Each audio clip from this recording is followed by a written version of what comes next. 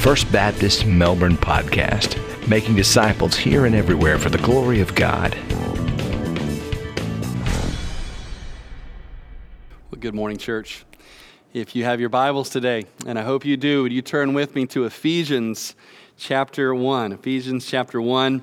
You know, when you see that little video there on identity theft, I don't know how many of you have ever been the victim of actual identity theft.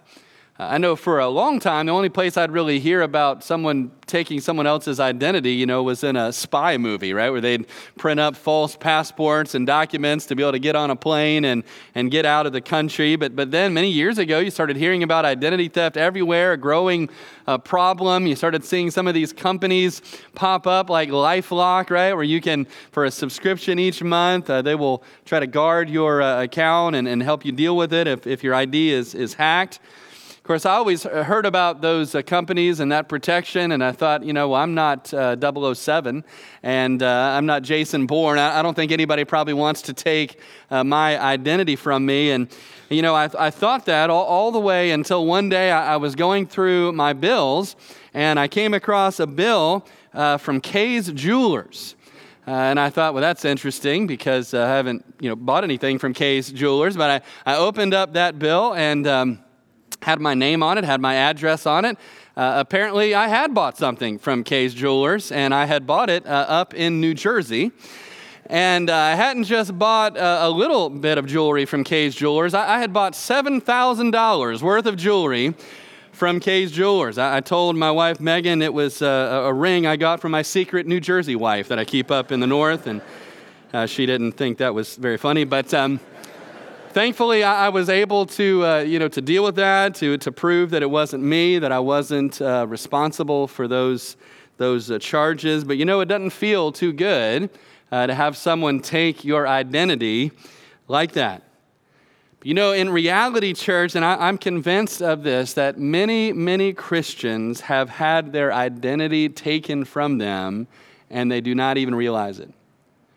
That many believers have allowed the world to steal their identity simply because they do not understand the fullness of who they really are in Jesus Christ.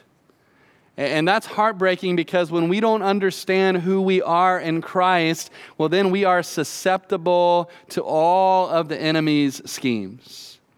We're easily blown about by every wind of doctrine, by all the whims of this world, because we're not secure in who we are in Him. But this letter in our Bibles that we call Ephesians is all about our identity in Jesus Christ. I'm excited about the next few months as we're going to walk through this letter verse by verse and have the chance to talk about our identity in Christ and then also how God has called us to live out that identity in this world. The letter to the Ephesians is only 155 verses long. You can read it in about 15 or 20 minutes time. And yet, despite its relatively short length, I love what commentator Klyne Snodgrass has said about it. He said, quote, "Pound for pound, Ephesians may well be the most influential document in history. It has had an incredible impact on the lives of so many who have come before us, and I pray it will have an incredible impact on us as a church in the months to come as we read it and as we study it together. My goal for this morning is a pretty modest one. Really, next week, we're going to start diving in and going verse by verse through this letter. But today, I just want to introduce this book for us that we're going to be camping out in for the next few months. A moment ago, we heard a portion of Acts 19 read for us. That tells the story of when the Apostle Paul came to the city of Ephesus and began to do some ministry there and the incredible things that God did. We'll come back to some of that in a few moments. I want us also to consider, again, his ministry there that was longer than he spent anywhere else. He spent 3 years in the city of Ephesus. That's a longer duration of time he spent in any other city where he traveled on his missionary journeys. As we go along today, we're going to look at some of the overall themes of the entire letter to the Ephesians. But I want to begin today by just reading the first 2 verses of Ephesians, the greeting that Paul writes to these believers. Ephesians chapter 1, verse 1. Paul, an apostle of Jesus Christ, by the will of God, to the saints who are in Ephesus and faithful in Christ Jesus. Grace to you and peace from God our Father and the Lord Jesus Christ. Father, we thank you today for this book in our Bibles called Ephesians, and we pray today as we begin our study that, Lord, you might speak to our hearts, Father, that we might understand more of that grace and that peace that is available to every single one of us in your Son, Jesus Christ. We ask it in his name. Amen. Well, as we introduce this letter today, I want us to begin by just asking a few basic questions about this book. And the most basic question you can ask for any letter is the question, who wrote it? Who wrote it? And the answer to that question is in the very first phrase, Paul, an apostle of Jesus Christ, by the will of God. And so Paul tells us that he is the author of this book. Later in the book, Paul references some personal details about his life, his imprisonment. He references a friend of his named Tychicus that he was sending to these believers in Ephesus. And the fact that Paul wrote the letter of Ephesians was really universally regarded in the church all the way until about the late 18th century. But over the last couple hundred years, there have been numerous scholars, particularly liberal scholars, who have argued that Paul did not write this book, that someone else wrote it, perhaps using the pen name Paul to give them added credibility. And one of the arguments that they make in that regard is that Ephesians seems to be too impersonal to have been written by Paul to a group of believers where he spent 3 years of his life. And so they use that to argue that someone else wrote the book. But I find that to be a very weak argument, because most scholars believe that Ephesians was intended to be what's called an encyclical or a circular letter. It was intended to go to the church at Ephesus, but also it was intended for many of the villages and towns and perhaps even other cities that were around the city of Ephesus. And if that is the case, surely he would not have known everybody, especially those who lived in those outskirts and those villages that were also receiving this letter. He also would not have known, of course, any of those who had come to faith in Christ in the 7 or 8 years that had elapsed since the time that Paul had ministered there in the city of Ephesus. Paul introduces himself very simply as an apostle of Jesus Christ by the will of God. You know, the word apostle is sometimes used in the Bible in a very general sense to just refer to someone who is sent. And of course, in that sense, we are all apostles. We've all been sent out by God on mission. But at times in the New Testament, the word apostle is used in a more technical sense, and that's how it's used here, to refer to the apostle Paul as being in the same category as the 12 disciples. The apostle Paul, unlike any believer today, unlike any of us in this room, had seen the resurrected Christ. And he had been called, as it says here, by the will of God, to serve as an apostle, to speak and to write authoritatively the very words of God, and to preach the gospel. But of course, as we read this letter that Paul has written, we should never forget what an incredible miracle it is that Paul, of all people, was chosen by the will of God to be an apostle. Because we need to remember Paul's background. You might recall Paul was formerly known by the name Saul.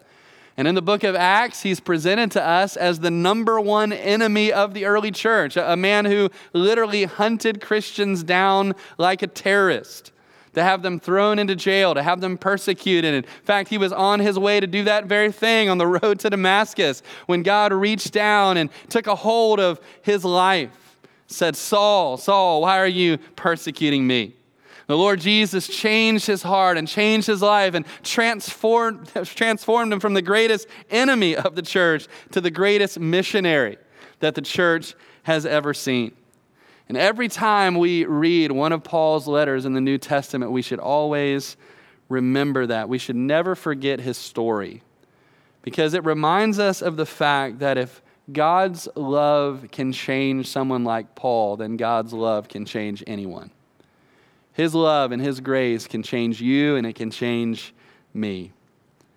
Well, we've talked about who wrote the letter. The second basic question is this: when and where was it written? Because Paul references his imprisonment, most believe, and I would agree, that this letter was likely written during the 2 years that Paul spent under house arrest in the city of Rome. If you remember, the book of Acts actually ends. It has an open ending at the book of Acts. And Paul is there in a rented house for 2 years. He's under house arrest there. He was chained to a Roman guard, but he was given some liberty. He was allowed to have visitors come. And as people came into his house, of course, he shared the gospel with them. They were a believer. He discipled them. Apparently, at least one of the people that came to visit him served as a secretary and wrote the words down for this letter of Ephesians as Paul dictated those words. It was around the same time that Ephesians was written that the letter to the church at Colossae, that we call Colossians, was written. And also the letter we call Philemon was written. And those 3 letters were all delivered by the hand of a friend of his I mentioned before named Tychicus, who delivered those 3 letters to the 3 different destinations, including this letter of Ephesians to the city of Ephesus. The date of writing would have been right around AD 61 or 62, just a few years before Paul was martyred for his faith in the Lord. Now, before we move on to the next question, I will just say I think it's amazing as you read the book of Ephesians, when you remember that Paul, as he wrote this book, was chained to a Roman guard. As one person put it, the grand themes that you read about here in the letter to the Ephesians still have the power to take our breath away. Under the inspiration of the Holy Spirit, Paul writes in this letter some of the most amazing things that have ever been written about God's eternal plan of salvation for us. And yet he wrote these words while he was suffering personally, and while he was imprisoned for years, and while he was awaiting what he believed would be his certain death. And that did come just a few years after this time. You know, it's just a great reminder to us that our circumstances as believers do not determine our reality. You know, circumstances can be great one day and terrible the next, can't they? Circumstances change, they come and they go, but what determines our reality as believers is what God has done for us that can never be undone. And as we keep our focus on those things, we can have joy and we can have peace, even in the midst of the hardest and loneliest times of life, even when we're chained up to a Roman guard. And we've talked about who wrote this letter. We've talked about when and where it was written. Question number 3 is this: who was it written to? Again, the first line of the letter answers that for us: to the saints who are in Ephesus and faithful in Christ Jesus. This map shows us where the city of Ephesus was. It's located in modern-day Turkey, and it's there on the eastern shore of the Aegean Sea. Now, Ephesus was an extremely large city in Paul's day. It was the 4th or 5th largest city in the world. It boasted a population of around 250,000 people. It was the capital city of the Roman province of Asia. And as such, it was an important political center, but it was also an important commercial center. It sat at the crossroads of about 4 different trade routes. It was an intellectual city as well. It was perhaps most known for its famous temple to the Roman goddess Diana, or Artemis, as she's known in Greek. That temple to Artemis was one of the 7 wonders of the ancient world. This is all that's left of that temple today, just one single pillar. But back then, in Paul's day, that temple to Artemis was believed to be 4 times the size of the Parthenon. Ephesus also was home to a huge theater, a theater that held upwards to 20,000 people. It was there in that Ephesian theater that Acts 19 tells us a mob of people gathered who were upset with Paul's message. They were upset with his message because of how it was affecting their idol-making business. It's amazing to read that. So many people were being saved, so many people were turning to Christ that they weren't buying as many little statues of Diana anymore. And so the silversmith guild, who were losing money on their idols that they weren't selling, was angry. And they got a mob fired up, and that mob went down and filled the theater there in Ephesus. And the text tells us that for 2 hours, this mob shouted out the words over and over, "Great is Diana of the Ephesians." And that story in Acts 19 is a little bit of an indication of what made ministry in Ephesus so difficult. It wasn't just the size of the city, the population that would have also been overwhelming, but it was the spiritual darkness, the spiritual condition of the city. Again, they worship Diana, but not only the goddess Diana, they worship a host of other false gods. They worshiped the Roman emperor as divine. They worshiped money. They worshiped success. They worshiped magic and sorcery, and you see that in the story that we heard read for us of where some who turned to Christ took their magic books and burned them up in a giant bonfire. They also worshiped their own pleasure. In fact, archaeologists have unearthed a sign carved into the stone down where the ancient docks used to be that directed sailors on where they can find the nearest brothel after they got off of their ships. This was the environment that Paul walked into when he began to share the gospel in the city of Ephesus. But as I said, he stayed there for 3 years, longer than he stayed anywhere else. Acts 19 tells us he spent the first 3 months in the Jewish synagogue, and he shared with the Jewish people about the Lord Jesus, how he was their promised Messiah. And some believed, but eventually some got upset with him, and so he had to leave the synagogue, but he didn't leave the city. Instead, he posted up in this place called the School of Tyrannus. It was a public assembly hall where people would teach philosophy to their students. Paul went there during the middle of the day, during the afternoon siesta time, and he would take a break from his tent-making trade, and during the hours of 11 a.m. to 4 p.m., he would teach there every day in the School of Tyrannus to those who would come, and he would share the gospel with them day after day after day. And we heard these words in Acts 19:10. It says, "This continued for 2 years, so that all who dwelled in Asia heard the word of the Lord Jesus, both Jews and Greeks." So again, the timeline, 3 months in the synagogue, 2 years in the School of Tyrannus, and then the text says he spent some more time there as well. Altogether, 3 years of his life. But this verse tells us the incredible impact of that ministry. That God moved in such a powerful way through Paul's years in the city of Ephesus that the gospel spilled out beyond the bounds of the city of Ephesus into the surrounding areas, so that either directly or indirectly, everybody who lived in that whole region of Asia heard the good news of the Lord Jesus Christ. After those 3 years were passed and Paul left, of course, he left behind many believers. Many churches in Ephesus, churches in the surrounding villages and towns. They continued living for the Lord, telling others about the Lord.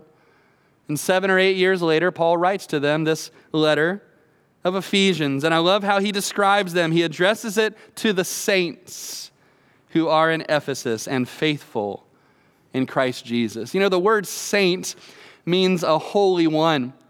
And I know many believers today are not comfortable with that terminology. You wouldn't be comfortable with someone calling you a saint. In fact, you might even push back on that and say, well, I'm no saint. But in reality, in the New Testament, every believer in Jesus Christ is a saint. We're not saints because of our own holiness. We are saints because of Christ's holiness. We are saints because he has given us his holiness when we believed on him. We're saints because that word saint means to be set apart for God. And we have been set apart by God, by the work of the Spirit of God in our lives for a specific purpose, to live our lives for the Lord. And so he writes to the saints in Ephesus. But you might hear that and you might think, well, how could anyone live a holy life, the life of a saint, in a city like that you described as being so unholy? And yet I would ask you, is the place that we're living today any more holy than the place where they lived? Our culture today worships idols just like they did. Our idols just have different names. Our culture today worships money. Our culture worships success. Our culture is increasingly worshiping the occult. Our culture is without a doubt worshiping our own pleasure. And we've been talking these last several weeks about cancel culture, how our culture wants to cancel us and our views, biblical viewpoints, because our culture is running headlong away from the Lord. No, we live in an unholy culture as well, and yet God calls us to live as his saints here. And so if a letter were being written to us today, it would be addressed to the saints who live in Melbourne and are faithful in Christ Jesus. He's called us to live as set-apart ones, as saints, even here, and he has given us, as we'll see in a moment, everything we need to be able to live a life that glorifies him, even where he's placed us. So far, we've talked about who wrote this book, when and where it was written from, who it was written to, and then finally, we need to ask the basic question, what does it say? What does this letter of Ephesians actually say? And of course, there's 6 chapters full of things that it says. And we won't have time today to walk through all of that. That's what the next several months are going to be about. But in general, as you look at the whole of this letter, there's a very simple outline that many, many people have used to describe the book of Ephesians. And the book really breaks down pretty neatly into 2 main parts. The first part of the book of Ephesians is chapters 1 through 3. And that part of this book is really about who we are in Christ, our identity. That's why we've titled this series, Identity Theft. Then the second half of the book, Ephesians 4, 5, and 6, are about how we who are in Christ should walk, should live our lives. And so the first half of the book is about our identity, and the second half of the book is about our activity, how we who are in Christ should live in a way that glorifies the Lord.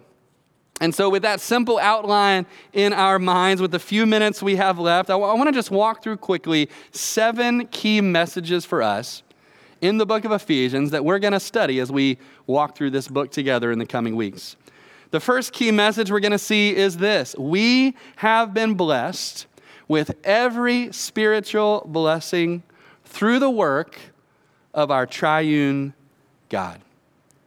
Today we're just looking at the first 2 verses of chapter 1, but for the next 3 weeks, we're going to look at the blessing that comes right after that in verses 3 through 14 of chapter 1.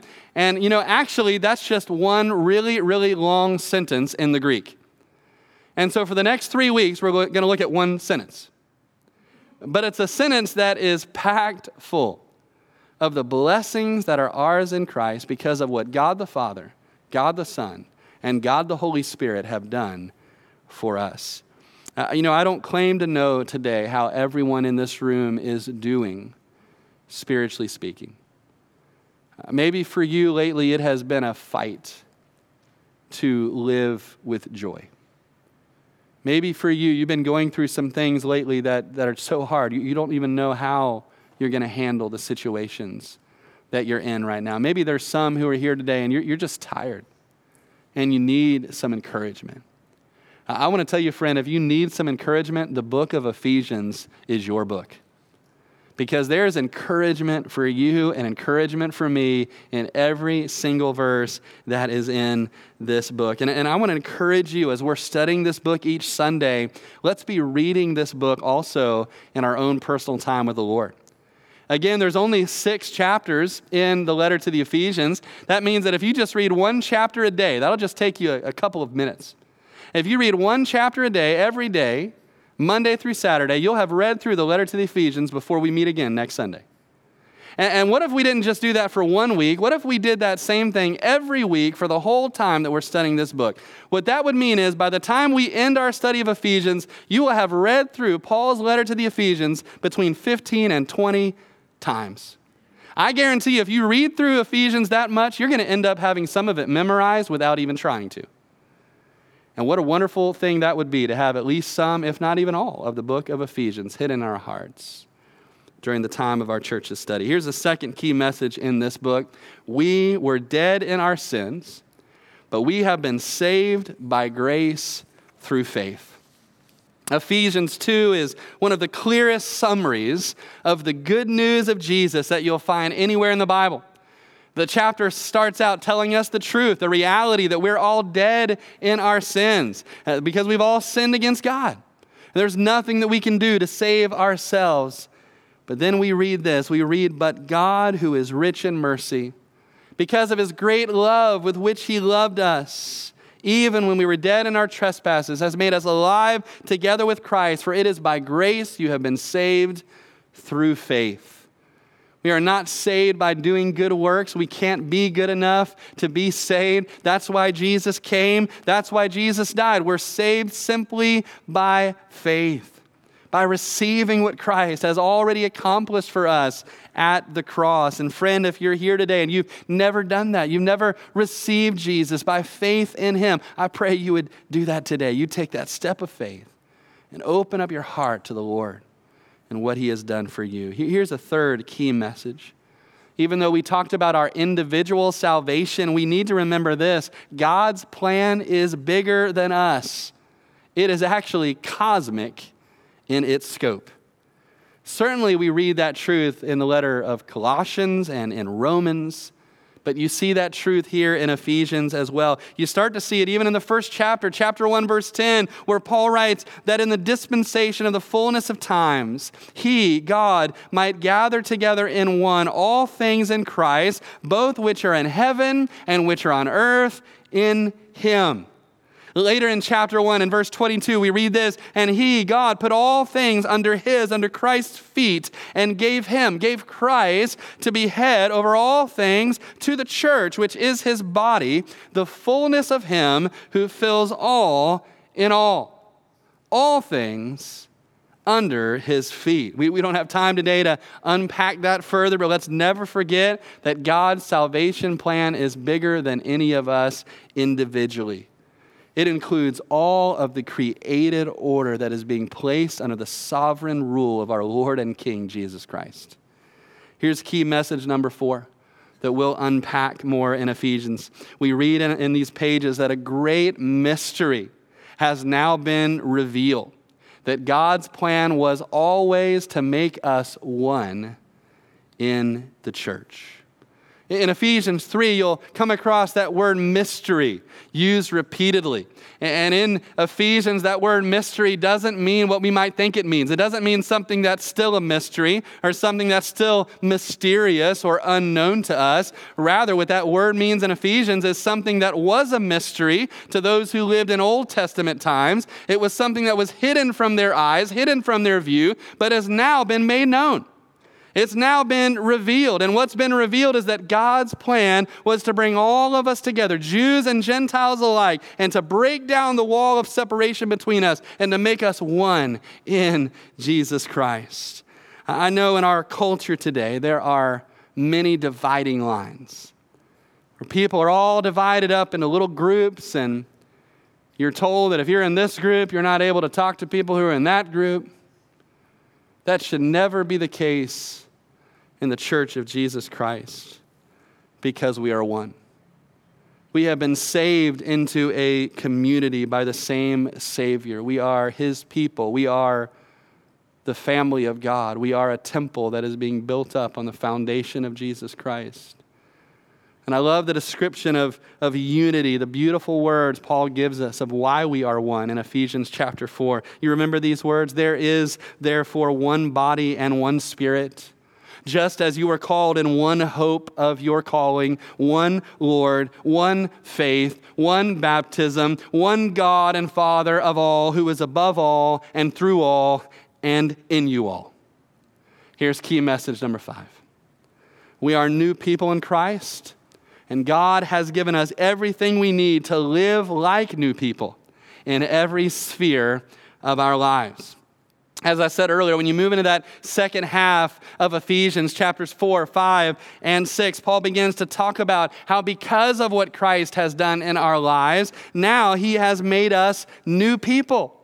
He tells us we need to take off the old man. We need to take off the old us of how we used to live before we were saved. And we need to put on the new man, who we are in Jesus Christ. He tells us in chapter 5, verse 8, "For you were once darkness, but now you are light in the Lord. Walk or live as children of the light."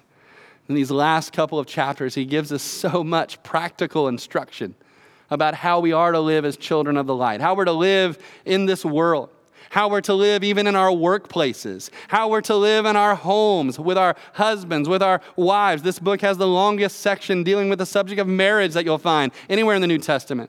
How we are to deal with our children. What we read in this book is that even our household should look different than the world, because we're not filled with wine, but we're filled with the Holy Spirit of God. And the Holy Spirit of God changes the way we live, the way we speak, the way we love. Changes everything. Number 6, Ephesians teaches us that we're at war with real spiritual enemies. And we need the spiritual armor of God for this fight. You know, there are 2 mistakes that Christians, I believe, often make in this area. The first mistake some Christians make is that they get so comfortable in their earthly lives that they forget that this is not peacetime. And it will not be peacetime all the way until the Lord Jesus Christ returns. The Bible tells us very clearly that we are at war, that there is a spiritual war that is taking place all around us every day for the souls of men and women and boys and girls. There are some Christians, though, who don't make that first mistake. They do understand that we are at war, but they make a second mistake, a different mistake, which is to forget or get confused about who our real enemy actually is.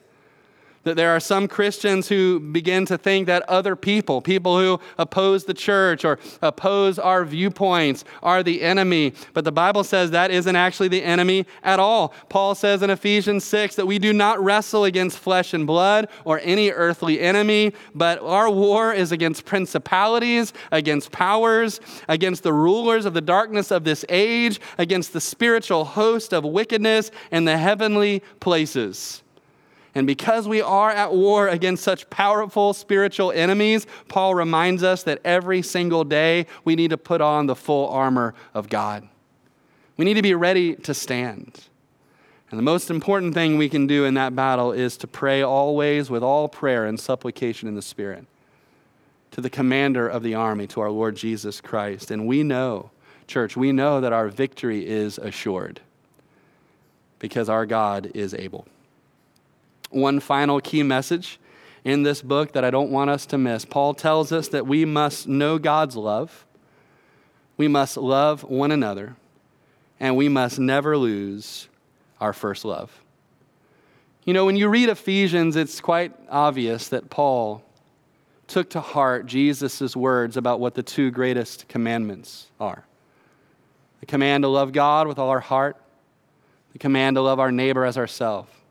And that theme of love runs all the way throughout this letter. I think it's so beautiful what Paul writes in Ephesians chapter 3, a prayer that he was praying for these believers. This is a prayer that we should be praying for the believers in our life.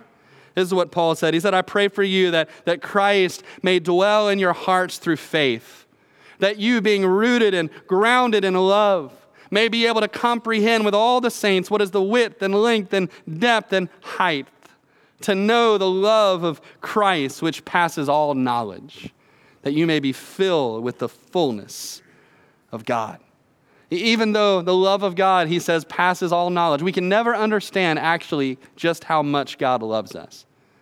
What Paul is explaining there is that part of our growing as a believer is growing to understand how much God loves us. And as we grow to understand how much he loves us, his love fills us. And his love overflows us. And we begin to be able to walk in love with one another. Paul's letter to the Ephesians actually ends by talking about love. Look at the last 2 verses of the letter. He writes, "Peace to the brethren and love with faith from God the Father, the Lord Jesus Christ. Grace be with all those who love our Lord Jesus Christ in sincerity. Amen. And yet, despite how much love is stressed in this letter, and despite the fact that this church in Ephesus was led by and pastored by some of the most loving, incredible leaders that the church has ever had. Think about that for just a moment. Think about who pastored this church in Ephesus. First, the Apostle Paul pastored them for the first 3 years. After that, Paul sent them his son in the faith, Timothy, that he said, no one is like my heart, as dear to my heart as my son Timothy is. He sent Timothy to them to be their pastor. Church tradition tells us that after Timothy pastored the church at Ephesus, that the apostle John, the disciple whom Jesus loved, the one who there at the foot of the cross, Jesus entrusted his own mother to his care, the disciple John became their pastor. Think about that. These men that pastored the church at Ephesus, Paul, Timothy, and John. Incredible. A church that received this beautiful letter that we know as the letter to the Ephesians. And yet, do you know the last time that the church at Ephesus shows up in the Bible is in the book of Revelation? John was exiled to the island of Patmos, where he received that revelation. Part of that was 7 letters from Jesus to 7 different churches. One of those churches was the church at Ephesus. And you can read the letter in Revelation chapter 2. Now, in that letter, Jesus does commend the church at Ephesus for many things. He commends them because of their doctrinal purity. He commends them because of their hard work, their labor serving the Lord. He commends them because of how they persevered in their faith. But then he says this to them in Revelation 2, verse 4. He said, nevertheless, I have this against you, that you have left your first love. Brother, sister, let's make sure that we don't lose the same thing.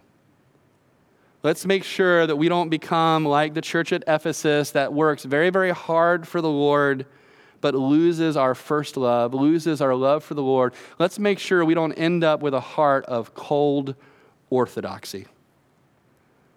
Let's make sure our hearts are always white hot with love for Jesus. And friend, today, if you know your heart and you know the condition of your heart, that it is not white hot for Jesus, that it's lukewarm or it's cooled to him, then you know what the Lord is calling you to do today, to turn back to him with all of your heart, to seek that intimate love relationship that he wants you to have with him. You know, as we close today, there is one phrase in those opening verses that we skipped over earlier. It's the actual greeting that Paul gives to these Christians in verse 2, his traditional greeting that we find in all of his letters. He writes, grace to you and peace from God the Father and the Lord Jesus Christ. Kent Hughes talks about how Paul formed that greeting. He took the traditional Greek greeting, which was rejoice. It's the Greek word care, and he changed it to a similar sounding Greek word charis, which means grace. And then he added to that the traditional Hebrew greeting of peace and gave the world, as one put it, this Christian greeting, grace and peace to you. But like Hughes explains, this greeting actually describes for us the way that the gospel works. Because when you put your faith in Jesus Christ, you know, the first thing that you receive is grace. Grace comes first. And when the grace of God comes into your life and forgives you and saves you and changes you, the Holy Spirit of God comes into your heart as well. And with the Holy Spirit of God comes the peace of God. Peace with him, reconciliation with him, reconciliation with others. Grace comes first and then peace. Grace and peace to you from God the Father and the Lord Jesus Christ. You know, Paul was writing these words to believers. He knew they had already experienced something of that grace and peace. But he's blessing them because he's saying, this is what I pray for you. This is what I want for you, that you might have more of that grace, that you might have more of that peace. And church, that's my prayer for us over these next few months as we study the letter of Ephesians, that we might have more grace and more peace, especially as we study the Word of God and what it has to say to us. Maybe you're here today, though, and you have not yet trusted in Christ, and you've never received that grace. You don't have that peace. that you know God, that you'll be with him when you die. If that's you, friend, you don't have to leave this place in that same condition. The Lord loves you. He sent his son Jesus to die for you, to pay for all of your sin. And so I want to ask you in just a moment, if that's you, to come and speak with me or speak with one of the other pastors and just say, I want that grace. I want that peace. I want to receive Christ. I want him to be my Lord and my Savior from this day on. Maybe you just need to come and pray with someone about something that's going on in your heart right now. You can come to any of the pastors that are here. We'd love to pray with you. And so let's stand together. Let's worship the Lord. You come if God is speaking to your heart.